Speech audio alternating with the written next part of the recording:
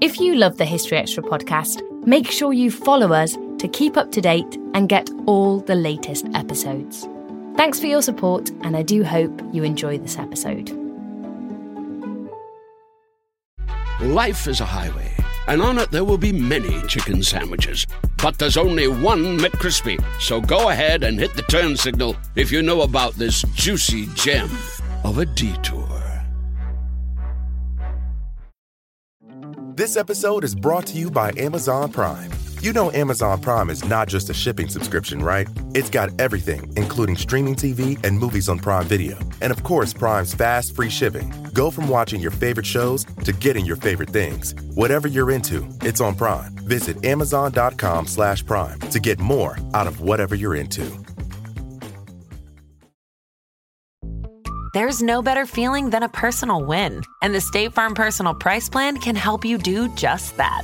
Talk to a State Farm agent today to learn how you can bundle and save with the Personal Price Plan. Like a good neighbor, State Farm is there. Prices are based on rating plans that vary by state. Coverage options are selected by the customer. Availability, amount of discounts and savings, and eligibility vary by state.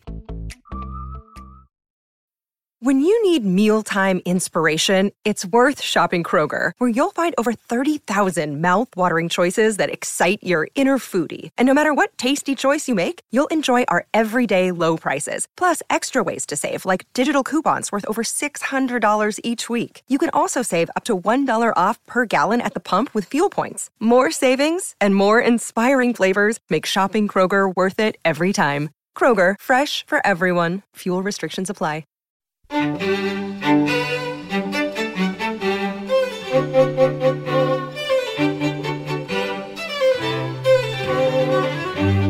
Hello and welcome to the History Extra podcast from BBC History Magazine, Britain's best-selling history magazine.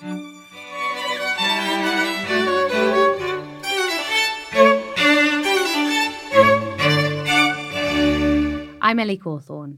Today's podcast guest is Jan Bill. Jan is Professor of Viking Age Archaeology and Curator of the Viking Ship Collection at the Museum of Cultural History in Oslo, Norway. He's also head of the steering group for the Yellowstad Ship Project, which is the first Viking ship to be excavated for many years. Our content director, Dave Musgrove, called him to talk Viking ships and to find out what's happening with the ongoing dig. Welcome to the podcast. Thank you very much for joining us. Well, I'd like to be here. Thank you very much. So, first question, a simple question, a stupid question perhaps, but it's my role in these things to ask stupid questions. What do we actually mean by a Viking ship? Well, I think most people think of Viking ships as those long raiding warships that occurred at the coast of Europe. But really, if you're looking at the material that we have, it's much more than that. Because we have ships of many different sorts. And I think we should rather think of Viking ships as ships being built by Scandinavians, by Vikings, during the Viking Age, and then look at this whole range of sea crafts that was actually in use. When do we start to see craft then that we would identify as Viking? What's the earliest examples that we're aware of? Depends on when you decide that the Viking Age begins for you. More seriously, the first example that we really have of something that we would call a Viking ship is probably that from Salme in Estonia. And unfortunately, it's not very well preserved. Only the iron nails were still lying in the ground in the pattern that they had been in the boat. But that is a find which dates to around 750. And the reason that we would call it a Viking ship is perhaps mostly because it was obviously used in a Viking activity. It was filled with dead warriors who was buried in it. And they had been on a raiding party or some mission into the Baltic and ended up on the island of Ösel, Saaremaa, where they died and were buried. And that's a mid-8th century age, isn't it, that we think that is? So a little earlier than our traditional Viking period starts in the UK, where we think about Lindisfarne and the end of the 8th century. Yes, definitely. And I think this is one of the things that are happening within Viking Age research these years, that we are kind of pushing the border backwards in time. Earlier, we were mainly relying on the written sources to define when this period started. And now we are looking more into the archaeology, and we see that a lot of the things that are like defining the Viking Age, they actually start somewhat earlier in the mid-8th century.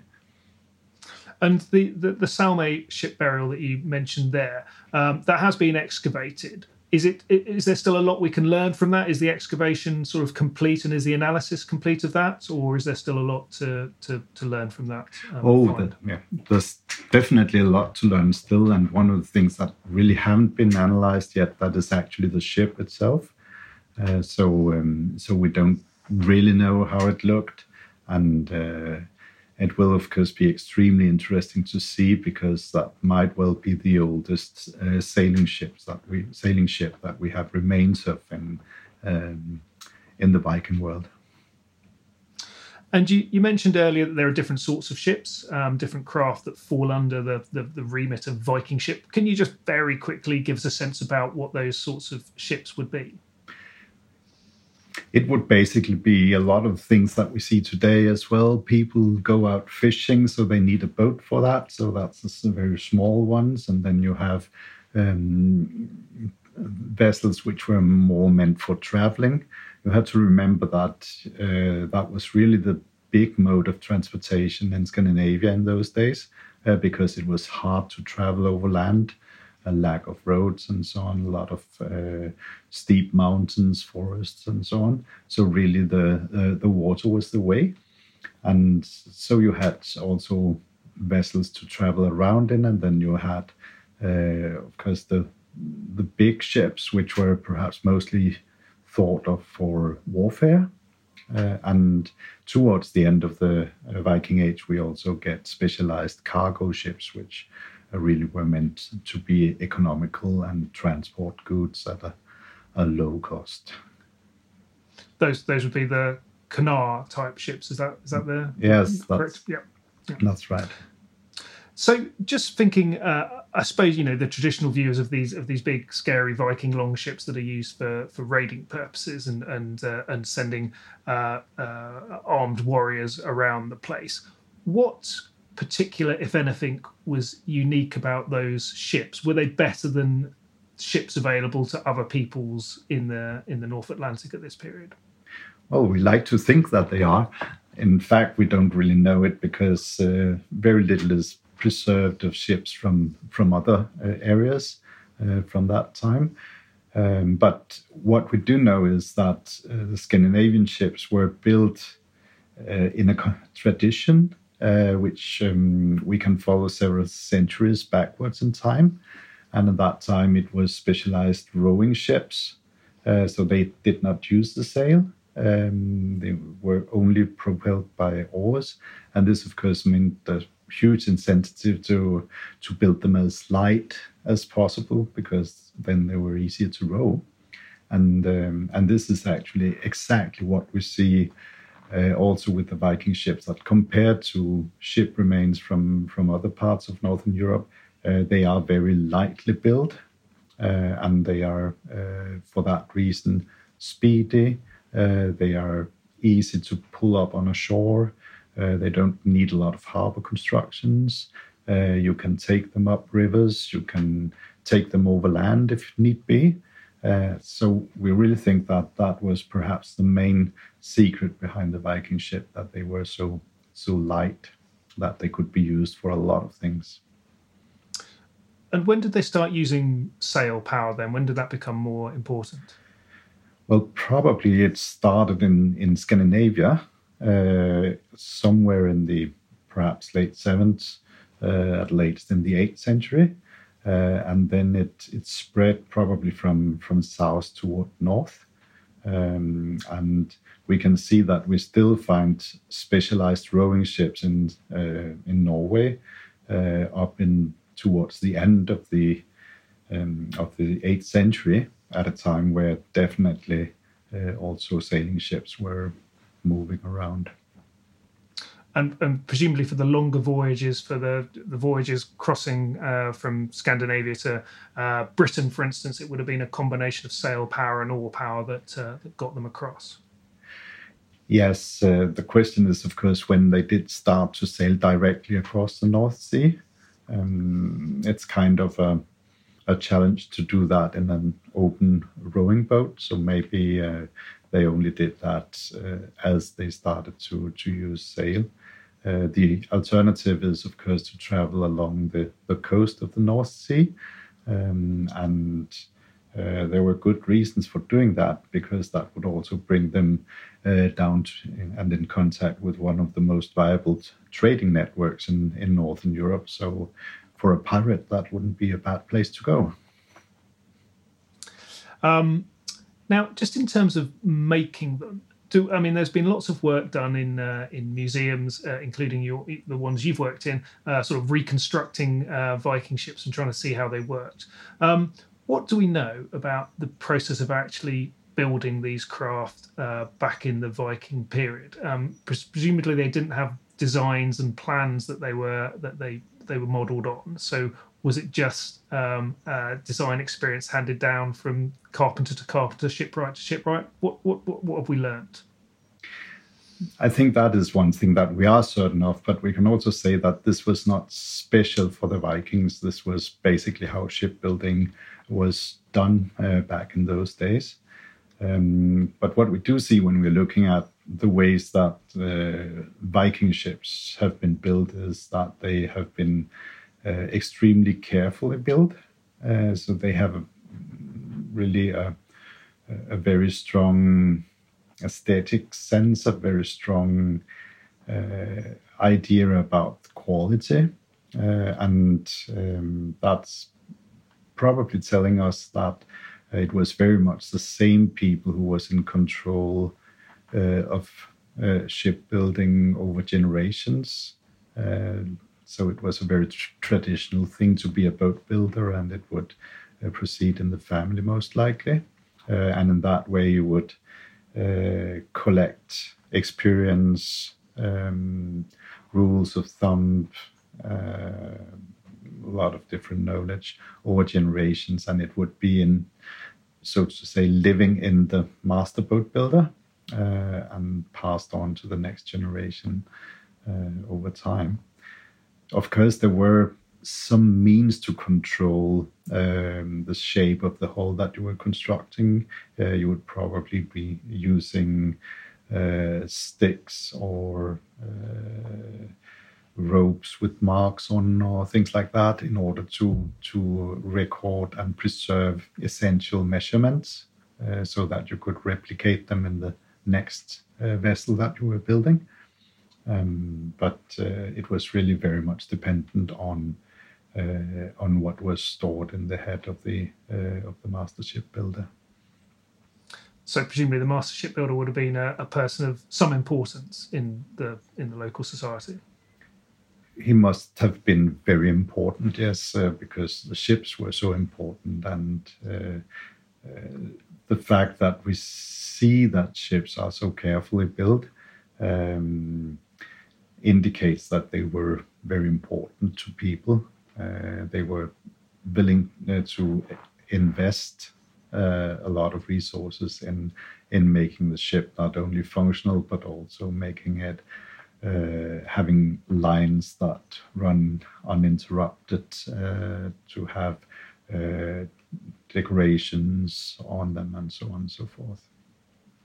So we've had quite a few years now of researching and analysing and looking at real examples of Viking ships that have been discovered. What have we learnt about the likely experience of being on board one of these ships in the 9th, 10th, 11th centuries? Presumably an uncomfortable journey would have been the first thing. Yes, I think actually the first thing that you would experience when you went on board, that was probably the smell. You would, of course, have all this tar all around, because tar was used in order to conserve and protect the wood, but also parts of the rigging and so on. So if the ship was freshly tarred, it would be very sticky, and that would get on your clothes and in your skin and everywhere. And you would, of course, smell it very well. You would probably also smell some unidentifiable rotten smell, and that would be the fat that is being used in the sail in order to help make it more windproof. That was necessary to do that, and but it doesn't really smell good. so you would probably be happy that you was outdoor all the time, as you are on a Viking ship, because there is no place to go indoor. So this, of course, also means that you're exposed to the weather. You get wet when it rains and hot when the sun shines. And then you'll probably also experience that it was pretty cramped on board, because ships were expensive, and especially for warships. I mean, the whole idea was to try to transport as many people as possible in one unit, because that is what would make it efficient as a weapon. So you'll probably be quite close to your neighbor, and you would try to find a place to have your stuff with you, your rain clothes and so on and so forth. So probably it would be not very much like being on a modern sailing boat, but a rather cramped, cold and smelly experience. And if you wanted to sleep, presumably you just sleep where you sat? Well, you would lay down, I suppose. And we do believe that actually sleeping bags were an important part of the equipment that you would bring with you. Of course, not a modern one, but perhaps one made of skin, to keep you reasonably dry and warm along the way.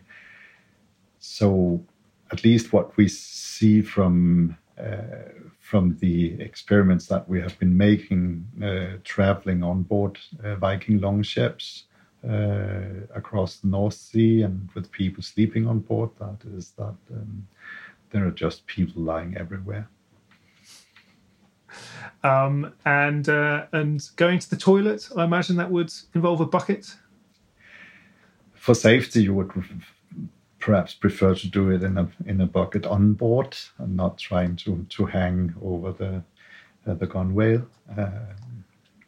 I suppose that Vikings didn't want to drown either. What do we know about Vikings' propensity for swimming? Were the people sailing these ships able to swim? Do we have any evidence of that? Well, we do have a few mentions in sagas, but that's more of the type that this king was such a sporty person, and he was a very good swimmer and things like that.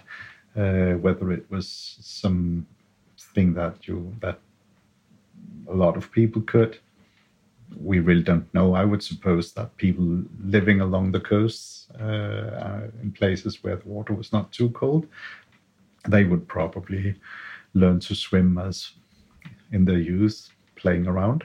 But that a lot of people who came from the inland areas, they would not have that skill. And there's also a facet to it that the sea was not just a natural thing as it is for us today. For the Scandinavians at that time, the sea was populated. I mean, the basic idea in Norse mythology is that there is this huge serpent which lies around the world in the sea, and of course that meant that the sea was dangerous. There were hidden dangers in the deep, so maybe you didn't even want to go into the water for that reason. Now, you're an expert in Viking ships, so I imagine you have been on one of these reconstructions at once or twice in your career. I've been to Roskilde and I've seen the ships there, and I remember the smell very distinctly. Have you sampled actual sailing or rowing on these ships? Well, I've actually been part of building a couple of them many years ago, and of course I have been sailing also, but I'm not the most skilled Viking ship sailor in the world, I have to admit that. But yes, and I could say the experience has for me only been positive, apart from seasickness, of course. But no, it's a great feeling sailing on board one of the ships, and one of the things that you experience when the ship gets up speed and moves along quickly, that is actually that the whole hull starts to shake a little bit, and that's a very, very, very vibrant feeling. You have the impression that now you are running right on as quick as the ship can go through the water. That's fascinating. Sounds exhilarating.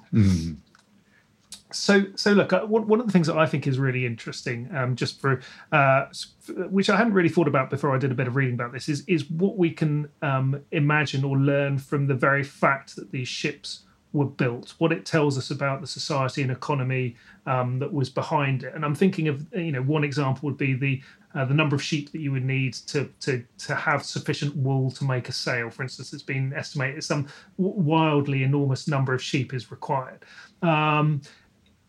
Are we learning a lot now about the level of resources that would have gone into making these ships and what it tells us about the society that sat around it? I think that's one of the big results of the experimental archaeological work during the last decades that has been made, that we now know much more about the amount of materials, the amount of work hours which is going into to one of these ships, and that gives us a perspective on the Viking Age that we didn't have before, and it is really quite impressive amounts that you need. You mentioned the sheeps. I mean, about 60 sheeps for producing enough wool for one sail for a large warship. You would also need perhaps some 15 big trunks of oaks, tree trunks about a meter in diameter or something like that, in order to produce all the planks and so on and so forth. You would need perhaps a couple of 100 kilos of iron. You would need a lot of tar. You would need a lot of rope and so on. So of course, this was really major investments. And I think one of the most fascinating things to see is how both the ships themselves evolves, changes during the Viking Age, becomes larger cargo capacity and so on. But we also see how the expeditions made with these ships also changes in character, from being like small raiding parties moving along the coasts, making surprise attacks at different places, quickly disappearing again, up to large fleet operations involving more than 100 ships, or in the most magnificent case, of course, William's conquest of England involving 1,000 ships.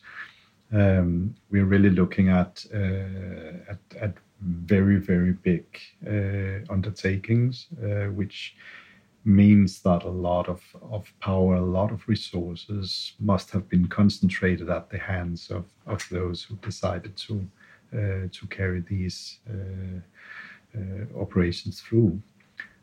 So what we really see with the ships and how they are being used, that is the contour of societies that are becoming more and more hierarchical, and where more and more resources and power is concentrated in the hand of few people. When that is said, of course, this took many different forms, and there's much evidence pointing to many of these fleet operations actually being not really with one clear leader. It's participation is more like, oh yes, let's go on this plundering or this trip together, and I bring my ships and you bring yours, and let's go and make some money. So it's not always a king who is requesting his subordinates to participate. Still to come on the History Extra podcast. We have to remember that the ships were like the cars of the Viking Age. That was the main tool for traveling around in very, very many situations. And you could try to imagine that you should describe the history of car development with only 5 examples today. This episode is brought to you by Indeed. We're driven by the search for better, but when it comes to hiring, the best way to search for a candidate isn't to search at all. Don't search, match with Indeed. Use Indeed for scheduling, screening, and messaging so you can connect with candidates faster. And listeners of this show will get a $75 sponsored job credit to get your jobs more visibility at Indeed.com/historyextra. Just go to Indeed.com/historyextra right now and support our show by saying you heard about Indeed on this podcast. Terms and conditions apply. Need to hire? You need Indeed. Life is a highway, and on it there will be many chicken sandwiches. But there's only one McCrispy. So go ahead and hit the turn signal if you know about this juicy gem of a detour.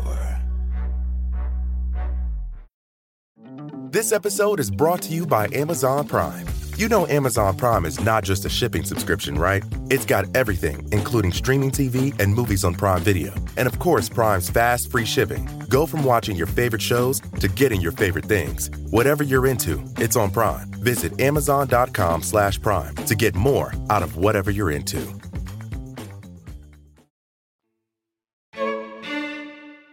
Right, so now we've had a bit of an overview of Viking ships and what we know about them so far. Could we move on to chat about this recent find at Yellowstadt, which you're involved with? The excavation is going on right now as we speak in October.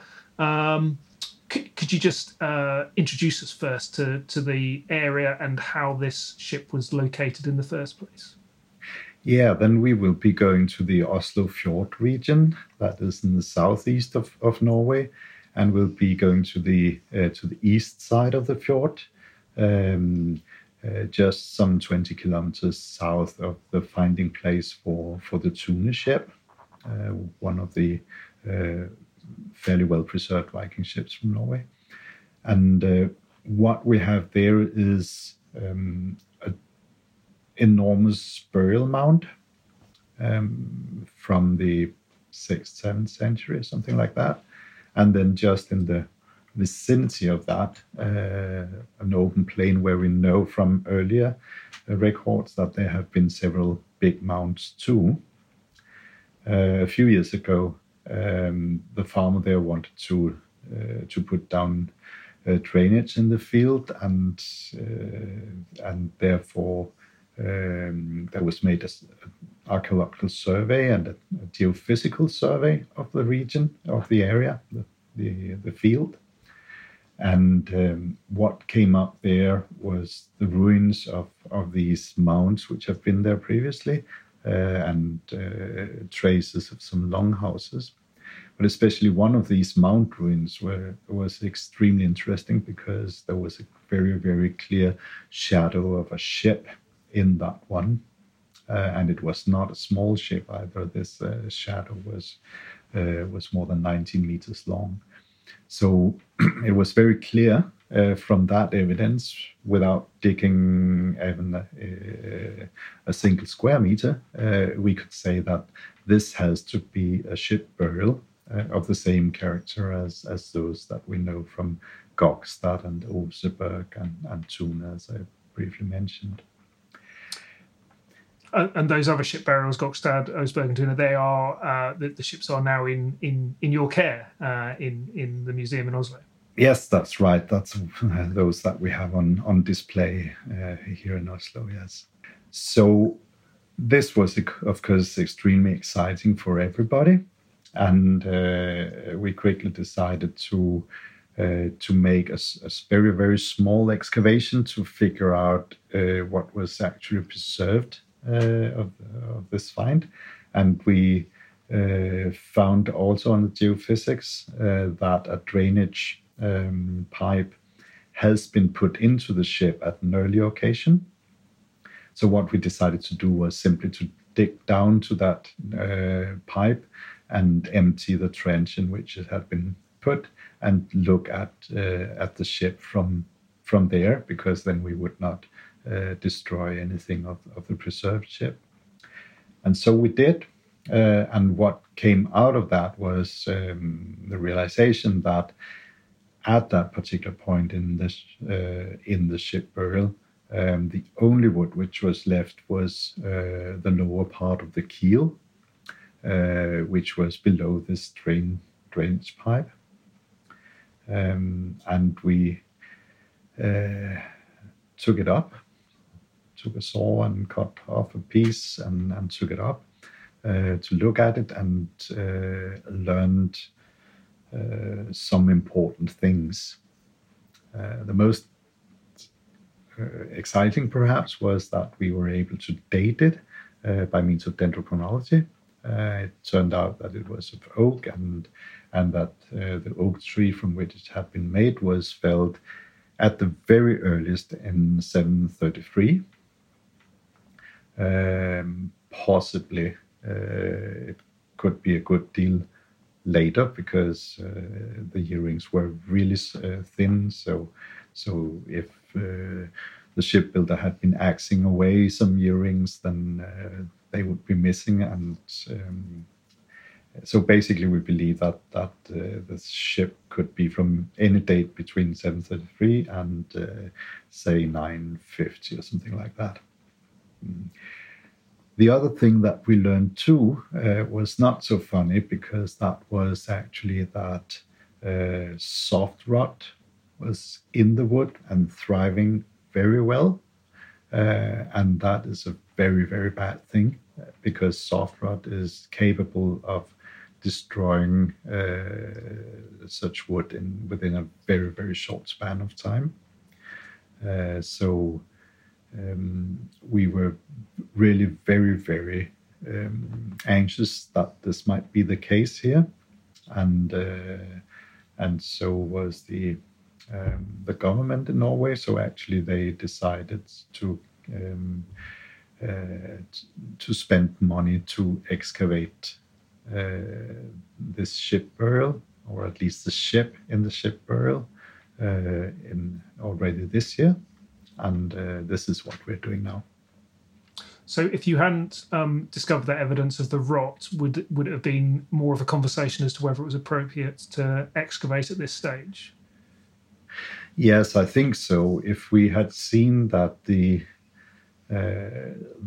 wood was preserved and it was safe as it is, then of course it would have been a discussion, because then there would not be any strong need for it to be excavated right now, and you could choose to wait until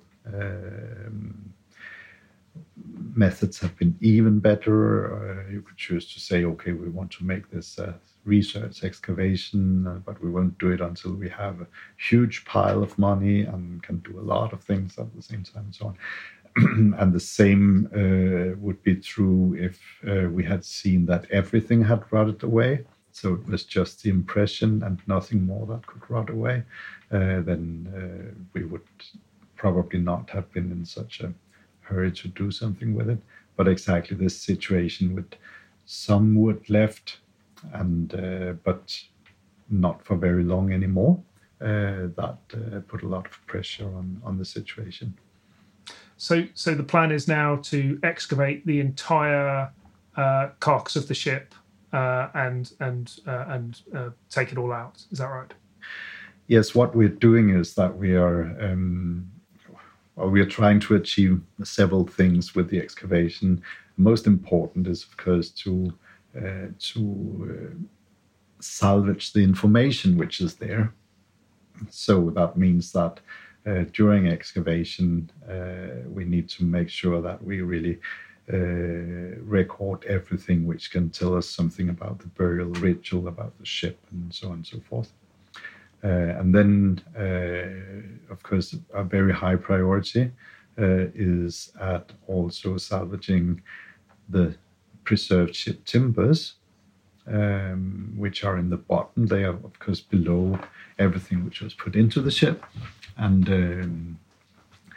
for that we need to keep them waterlogged, wet, and we need to also keep them wet and all the time when we take them up and do the documentation and bring them in for conservation and so on. But then, of course, there are all the parts of the ships which have rotted away, and that's much more tricky with those, what we are going to do there. Really, we have decided to wait to decide what to do until we know exactly how this material look, if it makes any sense to try to preserve the shape of the ship in some way, or whether we in the end will have to simply record everything and remove it. We don't know that yet, but we are working in a manner so that we can do both. And do you expect to find an actual burial in this ship? Do you think you'll find a body?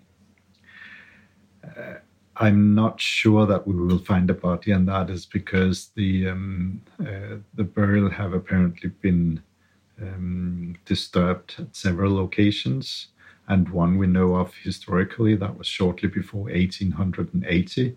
At that time, the mound which had been covering the ship burial was removed by the farmer. And there are reports that the farmer also found some things and took out pieces of the ship and put them into the barn and things like that. And we do see very clearly some of the places where it has been dug down in recent time. Then we also see that there is another, what is possibly another plundering that has taken place perhaps at a much earlier date. And that is encompassing most of the area where the central burial have been. So the chances are that most of what was there in that area has been destroyed. But we'll see that when we get down further, and I'm sure that in the bottom of this ship we'll find layers which are basically undisturbed, and we'll see how much have ended up down there. One of the things that we have been finding within the last week or so, that is the skeleton of a big mammal, probably a horse, lying within the central burial area. Might have been inside even a burial chamber there. And that is, of course, very good, because that shows us that at least some skeletal remains can survive to some extent. And what else have you found so far? You've made some interesting nail findings, I think. Yeah, as we are digging down into the ship from the top, then it becomes increasingly better preserved.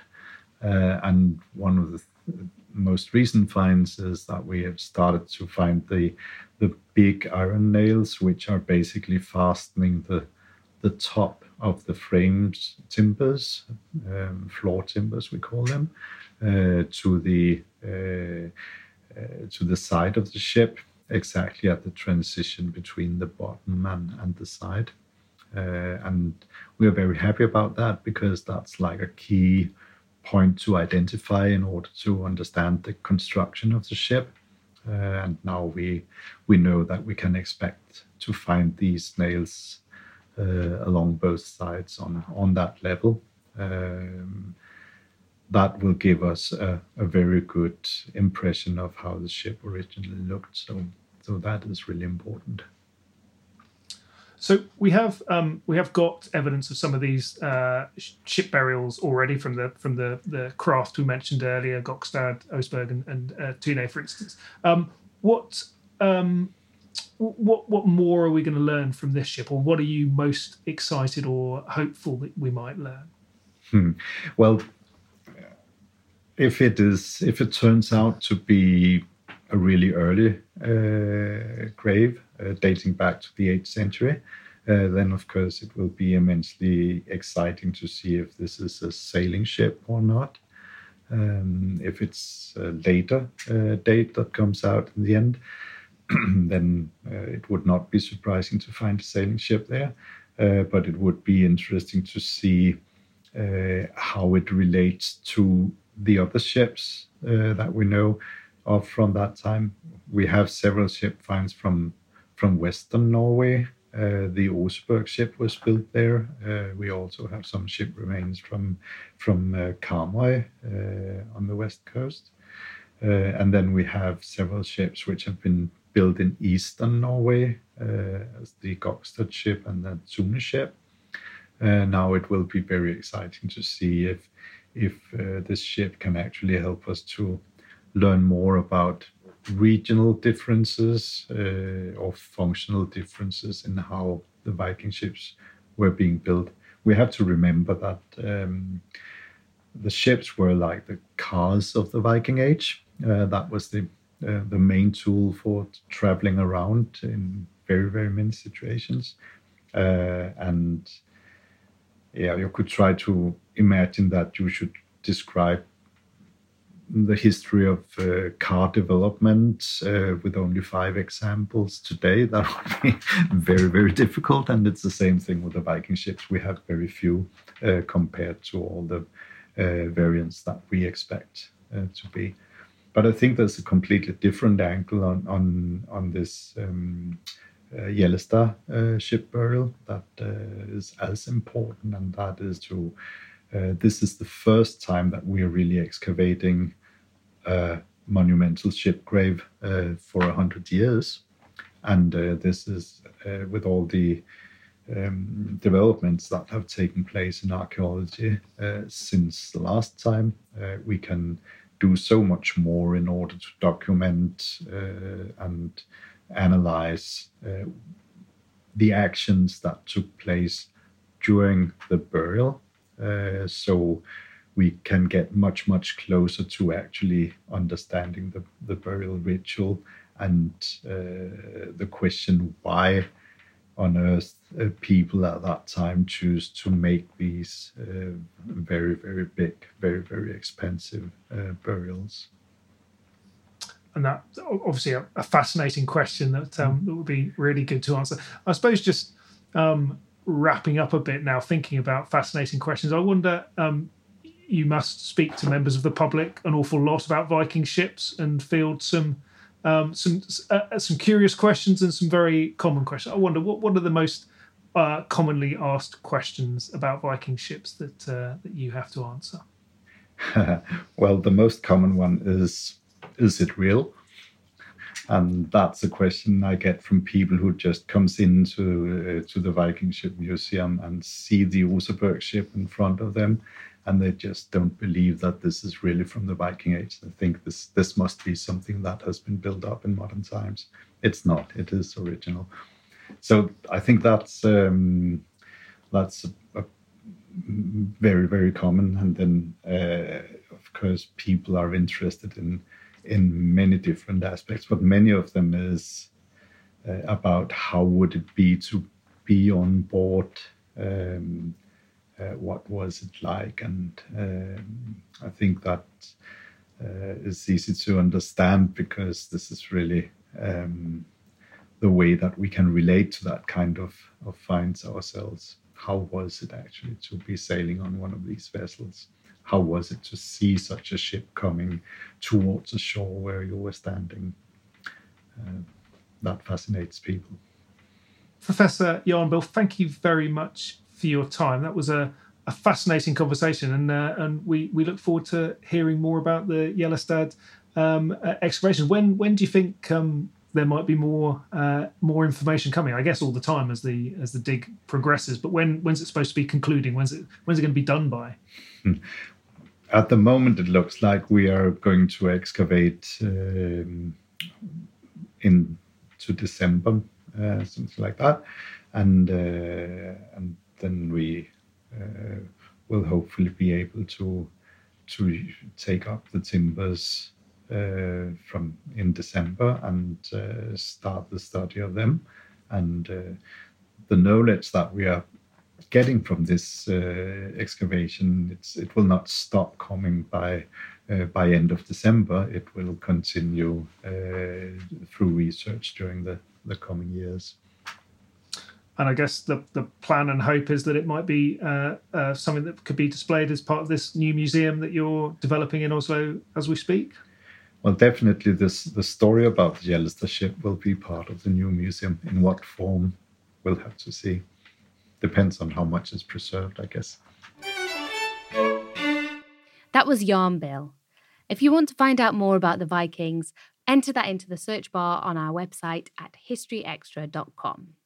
And don't forget that if you enjoyed this conversation, then be sure to head over to historyextra.com/Viking5 to read the things that everyone should know about Viking ships, according to Professor Bill.